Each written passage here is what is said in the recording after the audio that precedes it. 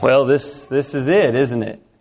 It's been an extremely encouraging and important week for me to be here to meet a lot of new people to me. Not many of us knew each other when the week started, and Christianity has these certain things about it that are unique to anything else in the world. And one of those things is you come to a church like this and instantly identify with one another and are sort of drawn together. It's just really easy to talk to faithful Christians, even though we'd never met before. And we will be friends for the duration. We've got the social media to keep us going, but even without it, if we saw one another somewhere 3 years from now, we would instantly talk, greet each other, spend time together, catch up. It's just a beautiful thing, and I'm always impressed by that opportunity, and I'm glad to get to be here. The Oak Mountain work, I don't know if you've noticed in intros to sermons, I don't do all these sort of lengthy, soft intros, but I do want to take a minute tonight and just say this is a strong church, a growing church. It is evident in ways that I cannot really articulate. The prayers, the greetings, the hospitality, thank you for the meals, the leadership, the four men who lead this church, Mr. Simon, Mr. Eric, Mr. Allen, Mr. Bob, the work that they put in, the spiritual conversations that we've had. The brightest days have not yet arrived for this work, so be ready, because they're going to need a lot of lights to keep that light burning even brighter. And so prayerful that that will go well. Hope to get to be with you again soon. Thankful for the time with Bob and Cherry. Bob hauled me around, everywhere. Lunch, some dinners, some in-betweeners, just all the stuff that was needed. I had some Alabama pork today. That's terrific. In Texas that barbecue is pretty much all cow. Do you know that? And here, they don't even serve cow. I asked for a cow. They said, what? Delicious today. Really enjoyed it. Glad to be here. Well, hey, let's get to work tonight, because I know that if there's any hope of getting invited back somewhere, you just absolutely have to keep it short on the last night. It is in the book. So I'm going to try very hard to do that. I want to tell you a little bit about a series that I started working on in January. Open your Bibles to Ephesians chapter 6. It's a series that by title should be familiar to just about everyone in the room. Ephesians chapter 6, verses 10 through 17, the armor of God. As we were going into 2017, I thought, I haven't preached on the armor of God in a really long time. I wonder why that is. And I think the reason that I discovered is it just feels like really well-worn territory. We have all heard sermons on the armor of God. And so I kind of, for years, I think, really, other than Bible classes, in sermons, just sort of worked my way around it thinking, everybody knows about that, right? You fight the devil, and there's arrows and shields and armor. But it kind of occurred to me when discussing this with family members and friends that if we stay away from common material too long, we overly generalize it. Like, Ephesians 6, the armor of God. Yeah, that's all about reading your Bible. That's pretty much all that's about. It's just about putting on the Word of God every day. Well, it's about a whole lot more than that. So we need to go back and revisit those things. And so I'm going to show you a little bit about that tonight. It was a 6-part series in January and February at home. If you're interested in it, I'm going to show you a few examples tonight as we get started. You can always go to the LindellChurchofChrist.com. Sermons are there, audio only, and the PDF printouts and things like that. But what made me think of it for this week is it starts in much the same way as we began this week. Go with me to Ephesians 6, and I'm going to read verses 10, 11, and 12. Ephesians 6, 10 through 12.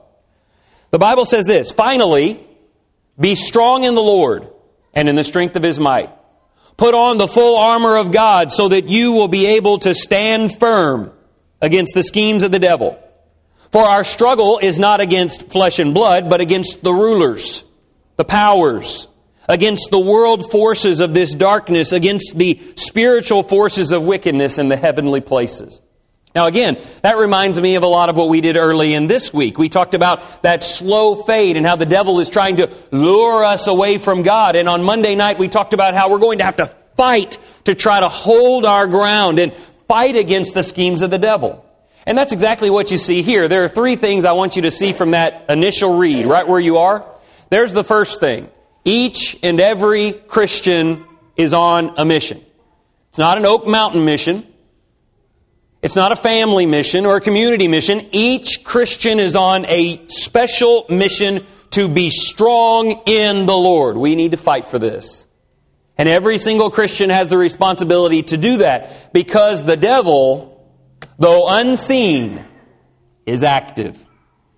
The devil's like the wind. You can't identify it directly and tangibly, but you know it's there by the influence it has on all the things that it touches and interacts with. And the same is true for us. We can't see these spiritual warfare elements, but we talked this week about your friends. We talked this week about the influence of the things around us in this life. Satan wants to claim us. It's unseen, but there's a battle going on every day. But we have an assurance. If, verse 13, we put on the full armor of God. And by the way, if you were here on Tuesday, I would include the prayers of verse 18 as well. The armor and the prayers. If we put those things on, we have an assurance, verse 13. I want you to see it. You will be able to resist in the evil day, and having done everything, to stand firm. Remember the message we had earlier in the week on the battle that's going on? You can win. We don't have to fail and lose and go through the trenches to fight our way back out. We can do well. How do we do that? The armor of God. And when I originally in January went to this, I thought, okay, I'll go preach one sermon on the armor of God. And then I started studying and I thought, I'm going to need at least 2 sermons. And I studied a little further. Anyway, it ended up being 6 sermons. How long you got tonight? That was a joke, probably. It's probably a joke. I do want to tell you about the first 3. We're not going to cover them in great depth, but let me tell you how we approach this. So we came together for the first sermon in the series, and we looked at the first phrase. If you want to fight, then you have to gird yourself. And I really like the translation that says, put on the belt of truth. That's really strong language. And we made each time 3 observations. All right, 3 observations about each one. The first observation is, yes, it is what you think. Putting on the belt of truth is about being a Bible reader. You need the Word. I mean, think about it. Of everything that exists in the universe, the only thing that is always objectively, unchangeably true is this. So you're definitely going to want to be an avid Bible reader and Bible student. But there's more going on than just read the Bible. You see, this word truth is used all over the New Testament without reference to the Bible. Just with reference to some things are true and some things aren't true. Some things are fact and some things are fiction. So we're all walking around every day with our belts on. My ideology, my Christianity, my belief system. You know what we're being challenged to do here? You need to check your facts. And make sure that what you wear as your religious ideology is true and not false. Because if it's false, like so many of our religious friends, the devil can destroy us in a single blow. And then we looked at this. It's a quote from the Old Testament. So you see there in verse 14 that you have a quote that takes you back to Isaiah 11. Isaiah 11 is a reference to Jesus. It's a messianic promise about Jesus and His affinity for the truth. Can I tell you? Jesus loves the truth. The truth is what He thrives on, and so we want to put on that same attitude. So that was sermon number 1. Look, that was 60 seconds. That wasn't bad. It was more than 60 seconds. So then we came back that night and we preached what ended up being my second favorite sermon of the 6. Put on the breastplate. And I like that imagery. Protects your vital organs, your heart, your soul, however you want to describe it. Put on the breastplate of righteousness. And yes, it is about the Word of God, but not exactly how you think. Word of God and righteousness are not synonyms. You learn what righteousness is from the Word of God. So it's more that it produces this idea of righteousness. So we spend a lot of times in Romans. I love Romans. How much of it do I understand? How much of it do I enjoy? All of it. But it's filled with this idea of righteousness, which has all these really unique concepts to it. You know, the righteousness that we put on first is God's righteousness down upon us. Grace. Then it's God's righteousness living in us, faith. Then it's God's righteousness living through us, godly living. You put those 3 layers over your heart and you will be protected. But then in the end, you know, righteousness has some generic ideas too. It's just right or wrong. And instead of overcomplicating it, if we want to defeat the devil, every day you just get to make choices, right? There's a righteous choice and an unrighteous choice. Godly people have to make the right one. And then we look there that it's also a quote from the Old Testament. Comes from Isaiah 59. Definitely a reference to Jesus. Jesus always did the right thing, didn't He? You're probably pretty happy about that. that Jesus always did the thing that was right to God. It's what He's known for, actually. Even if it hurt, He did the right thing. I need to put that on. The right thing because it's right to God. So that was Sunday night. Came back the next week, and this one, I'll be honest to you, wasn't my favorite of the 6 to preach, but it was the one that kind of needed the most explanation. How many times have we heard this? Shod your feet with the preparation of the gospel of peace. I had to look up the word shod. I don't know. I don't use shod. But I'll tell you this. If you want to know kind of what's going on here, you need to read it from the bottom up, because here's what I think it's saying. There is a peace provided to you by the gospel that is so incredible that it can prepare you to march forward in His name. Peace of the gospel prepares you to march. So yes, it was about the Word of God. I had this great intro, that first sermon, thinking, I'm going to really surprise you guys. This is not just about the Word of God, but yeah, it is. The gospel, the Word. We have to let it build us with peace and prepare us. But you know what else? It's really about this. And this is what I enjoyed about that sermon so much. Gospel means what? Good news. The message of Jesus is so good, that when we allow the peace of it to fill our hearts, we will never willfully choose evil again, because the good is so great. We wouldn't want to give up something so great of a salvation. So we looked at that, and then yes, everybody was waiting for it, and there it came, just on cue, shodding your feet with the preparation of the gospel of peace. You got to take it out there. I found this thing. It's the most amazing thing you've ever seen or heard, and I need to tell you about it. All right, so that was 3 of the sermons. So we're going to get to number 4, and I'll be honest with you. This is the one we're focusing on tonight, so the train ends now. And by the way, that short sermon promise I gave you a little while ago, start the clock now. So here I am on a Sunday, or earlier in the week for that Sunday, thinking, okay, taking up the shield of faith. I was really interested in the righteousness study last week. That was pretty fascinating, and the shodding of this and all of those different elements. But this one, everybody knows what this means. You pick up the shield of faith and you fight it, and I'll tell you this, I really do think that the imagery is pretty obvious and also really great.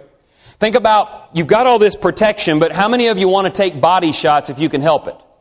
I've got this great belt on, my feet are covered, I have a helmet on, that's the next thing, and I'm wearing this. I'm just going to walk out there and just stand there and say, hit me with all the arrows you got. I don't want to do that. I am protected, but it sure would be nice to have something else, kind of keeping the body shot count down. So I like the idea of let's hold a shield out in front of everything else, and it will block those arrows. And Satan's firing all those arrows at you, right? You know what's written on the side of those arrows? We made that list earlier this week. What do you think is written on the side of all these fiery arrows coming at you? I'll give you some hints here. Immorality, sensuality, idolatry, enmity, strife, jealousy, outbursts of anger, drunkenness, and carousing. Where did I get that list? The deeds of the flesh. Galatians 5. That's the arrows. He's trying to hit me with sexual sin temptations. He's trying to hit me with a bad attitude. He's trying to hit me with a lack of self-control or idolatry. And I'm trying to block it. The shield of faith is so incredibly important.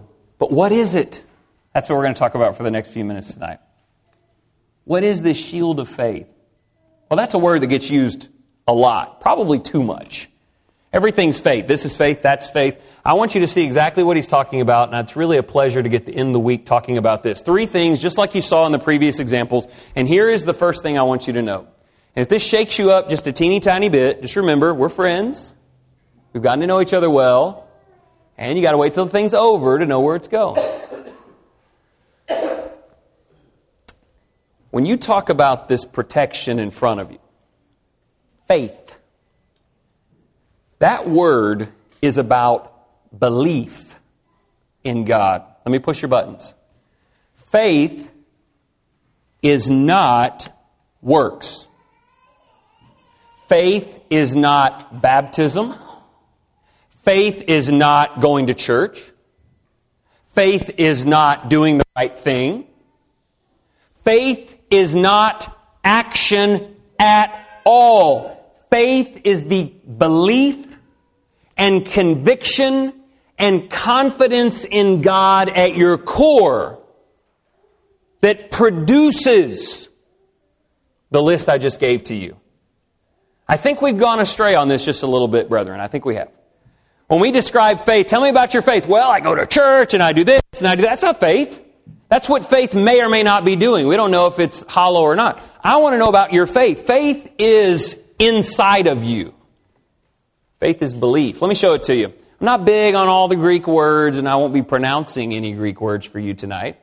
But I have taken some screenshots of some really popular, Thayers and Vines. I think those are the two that I'm going to be citing here for the next couple of minutes. Really great literature that describes and defines these words. I want you to notice a few things behind me.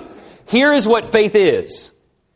Conviction of the truth of anything. Belief in the New Testament of a conviction or belief respecting man's relationship to God and divine things, generally with the included idea of trust and holy favor born of faith. Relating to God, the conviction, this is so huge, the conviction that God exists and is the creator and ruler of all things. Is that you doing anything? No, not tangibly. That's you believing something. You believe with every ounce of your being that there is an existing, all-powerful God. And He is the provider, and He is the bestower of eternal salvation through Christ Jesus, through Christ. Relating to Christ, a strong and welcoming conviction, and it goes on and on and on. Here's some more literature. And again, I'm not in the pronunciation of Greek business, but I know English pretty well. Persuasion. I am persuaded. Moral conviction. I am morally convicted. Especially reliance upon Christ for salvation. It's not doing something to be saved. It's reliance upon Christ for salvation. Who is this guy from Texas? Doesn't he know? You have to do things in order to be saved. I do know that. You have to physically be baptized in water and be faithful to church services and do the right things to go to heaven. I know that. But none of that matters at all. And none of it will last. And none of it will have consistency unless at the very basic core of your being and fueled and growing every day is this reality of God. His presence, His power, His glory. I want to show that to you just a little bit. A couple of passages that use the word faith that will help us. Look in 1 Corinthians chapter 2. 1 Corinthians chapter 2.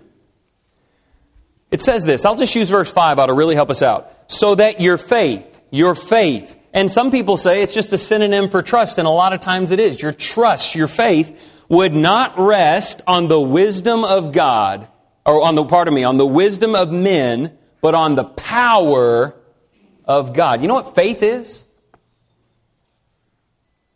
It is resting everything about me, my 4 children, my future, my life, all of my choices, resting them on my belief in the power of God to save my family.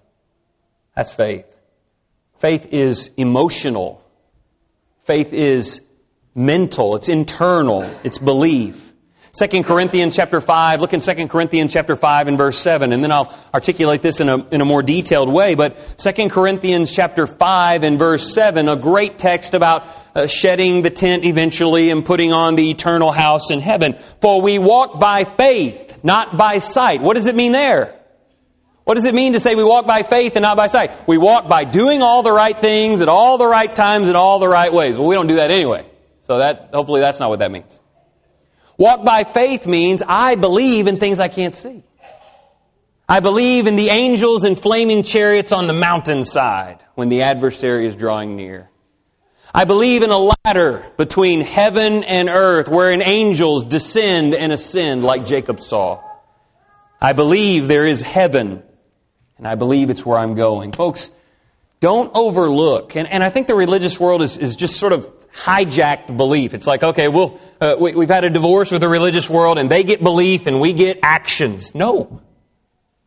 Just because there are people who believe and don't do anything about it, and you must, Does not mean we should judge who we are by the things we're doing.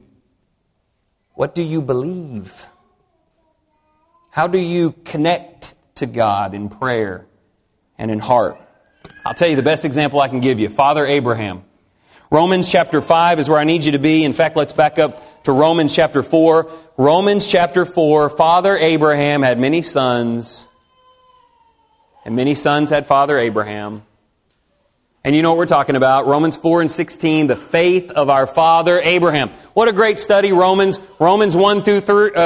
chapters 1 through 3. Everybody sins. Everybody's got issues. Everybody needs God. So Romans 4 says we need faith.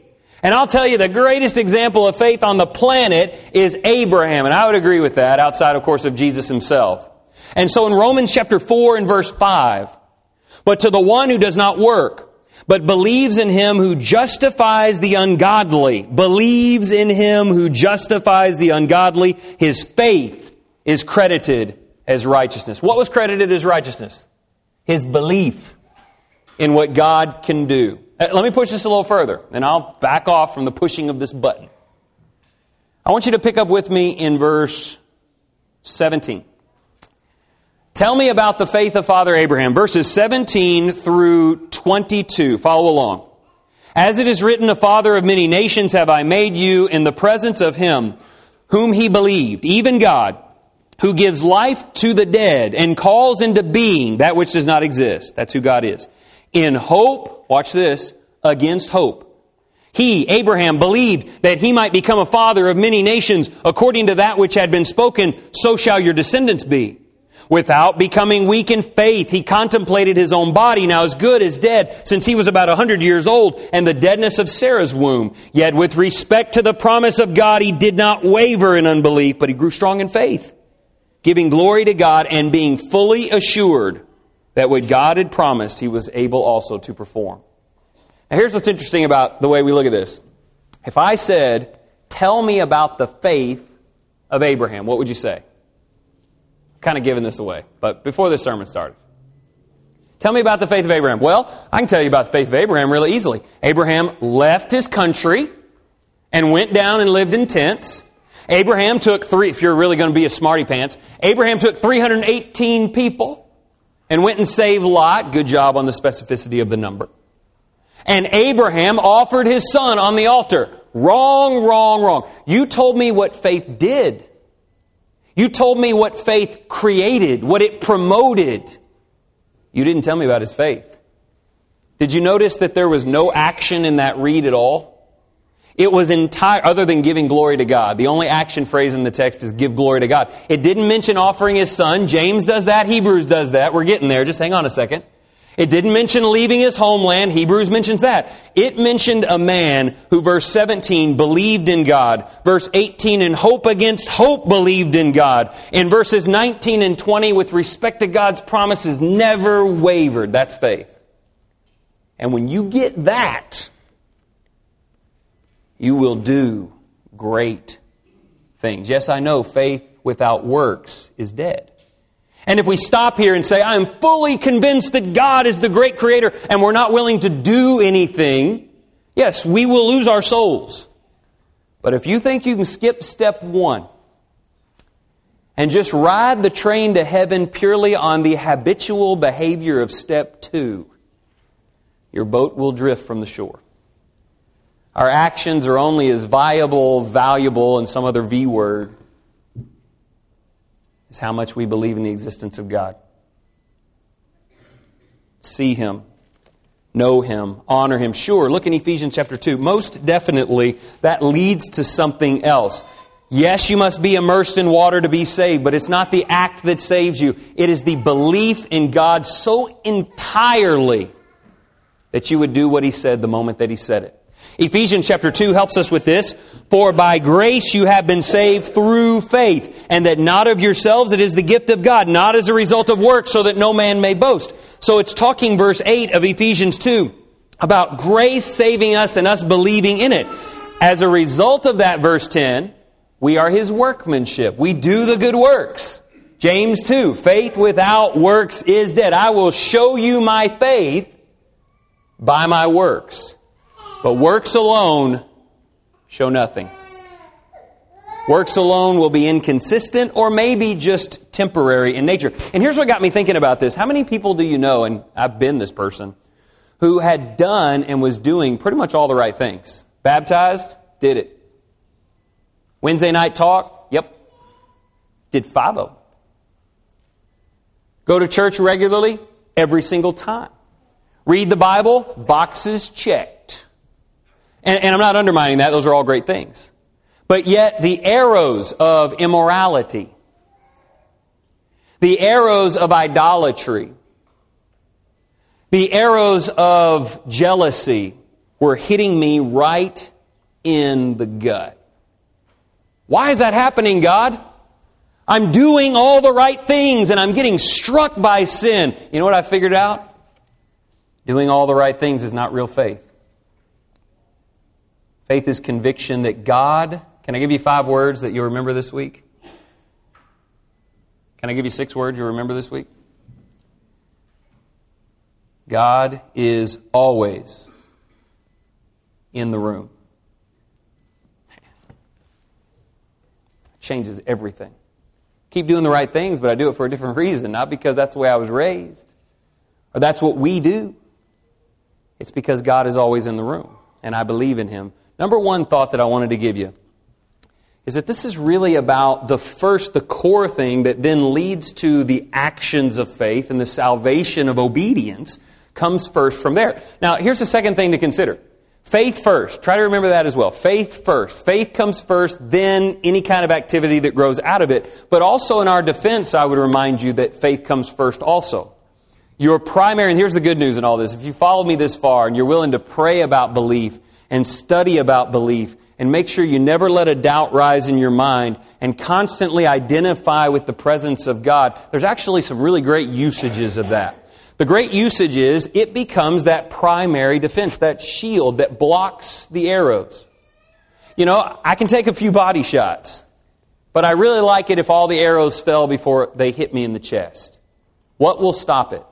Not me doing more things, better things, stronger things, but letting my belief in God go out before me as my primary defender. Let me show you kind of what I'm talking about. Go to Galatians chapter 5 a minute. You guys heard the terminology, fighting fire with fire. That does not sound like any fun. I don't know whoever tried that. That just sounds like a lot of people who got burned, okay? But I think I get it. It's offense with offense, right?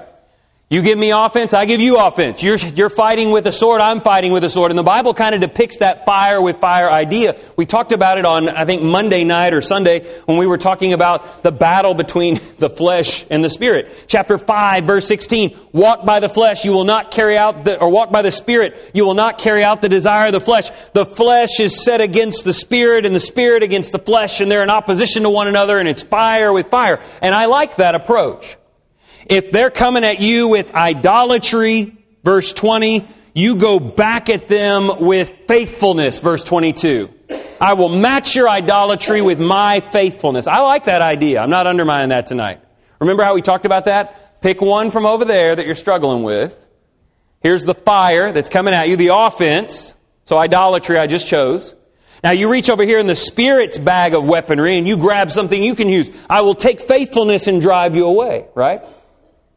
I will take self-control and I will mitigate the fires of immorality. But that can really, really tire you out. We can keep doing it. We can do it. We can fight. Fire with fire. But I was thinking, if we had water, maybe that would be better. Maybe instead of fire with fire, offense against offense, we should fight fire with water. Doesn't that sound like that would work? So they come up with all these fiery swords and you just go, and they, and you walk away. No combat, no striking. Let me tell you what I think I'm talking about here. When you get this, what we're talking about tonight, here comes an arrow of immorality and it's coming right at your heart. And I don't know how it's coming on a computer screen. It's coming at you through a relationship. It's coming at you through a billboard, a TV commercial, some thought. It's coming at you. And you're just about ready to say, okay, I need to go get my self-control together. I need to get ready to fight. But pure, absolute belief and assurance in the presence of God can drop that arrow in its place before it ever gets close to you. I think that's what the Galatian letter's kind of talking about. You've got all this fighting and this warfare in chapter 5, but look back with me in chapter 2. Before any of the fighting, before the opposition battling, there was this belief in chapter 2 and verse 20, I have been crucified with Christ. Just read this with me carefully. It is no longer I who live, but Christ lives in me. And the life which I now live in the flesh, I live by faith in the Son of God, who loved me and gave Himself up for me. Watch this. Hold on to that. Okay, you hold on to 2:20, and I'm going to switch back over to chapter 5. All right, I'm coming at you with temptation to be idolatrous. I'm trying to convince you to put other things before God, and all you need to know to fight that is that Christ lives in you. And He loved you. And He gave Himself up for you, and that arrow will fall to the ground. Our first line of defense is belief. It's not all of it, you know what I'm saying, but it's fundamental to who we are. Boy, I don't know about you guys. I preached the 2 lessons on prayers this week because I really, really needed it. One of them was intended, but I needed more, and I don't know, I was praying. I'm in the motel room, get my stuff together, and I'm trying to practice what I preach, literally. So I'm going through the list and doing the things, and I don't know, I don't want to describe this in some charismatic way. No matter how short your sermons are, if you go charismatic, you're not coming back. God was there. God was there with me, absorbing every word I spoke, looking out for me and looking over me. What can the devil do with that? Nothing. Because it's not his power against mine, it's his power against my belief in his power. What's he going to do with that? First line of defense. So I would encourage you, work on sharpening the sword. We still have to do the right things. I mean, we understand that. Worship's important. I mean, I got to thinking about it. Every sermon this week has not been about this. Every sermon this week has been about, here's some things you need to do. You need to make more time for God and read, and you need to watch the kind of friends that you have. We went through these prayer things. We're still going to do them.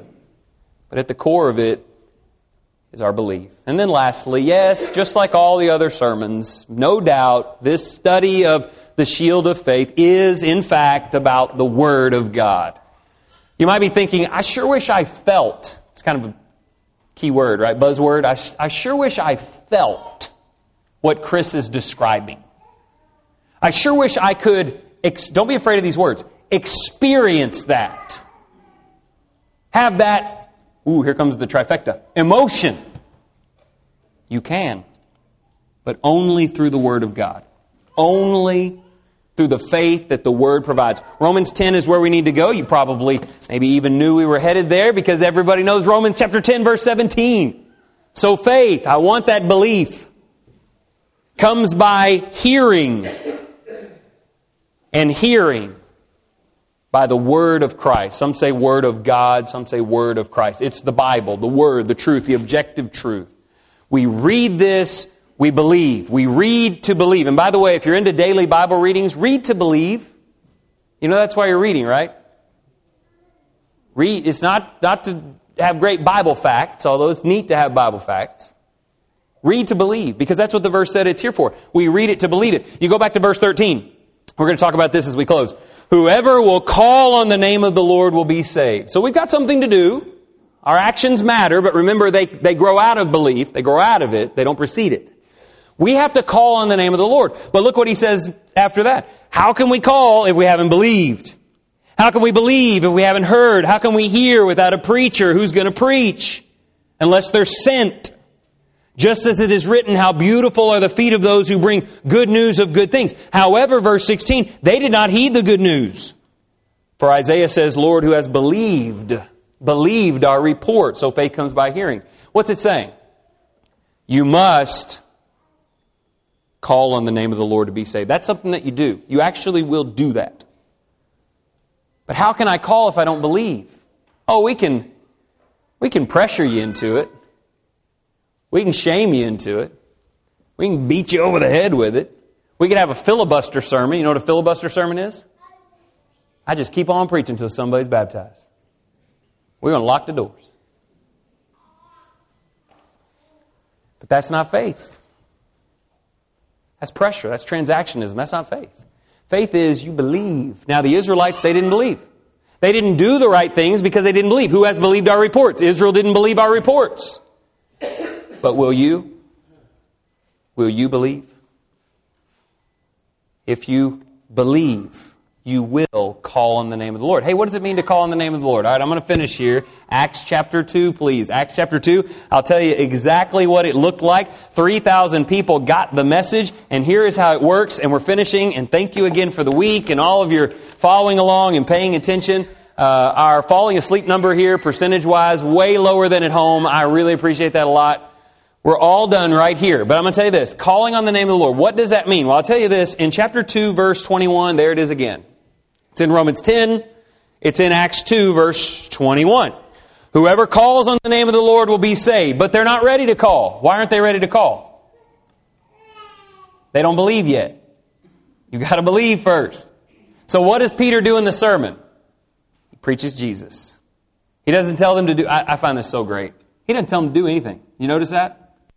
Peter didn't tell them to repent. Peter didn't tell them to be baptized. Peter didn't tell them to join the church. He didn't tell them anything. He just told them about in whom they should believe. Jesus, miracle worker. Jesus, fulfillment of prophecy from David 1,000 years before. Jesus in the empty tomb. Jesus, the power behind the events that you see this day. The fourfold belief party of Acts 2. He gets through invigorating them with belief, and what do they do? To me, and this is debatable, I'm sure, but if you ask me, what does it mean to call on the name of the Lord? I would say, brethren, what shall we do? I think that's calling on the name of the Lord. I'm talking about verse 37, right? I believe now. The Lord is in the room. Jesus is, verse 36, Lord in Christ. He's real. He's here. He matters. I'm calling out, what should I do? What do? You repent and be baptized. Look at it, verse 38. Repent and each of you be baptized in the name of Jesus Christ for the forgiveness of your sins, and you will receive the gift of the Holy Spirit. In verse 42, be continually devoted. Be continually devoted. You can't preach continual devotion. It'll fizzle out, no matter how excited we get about it.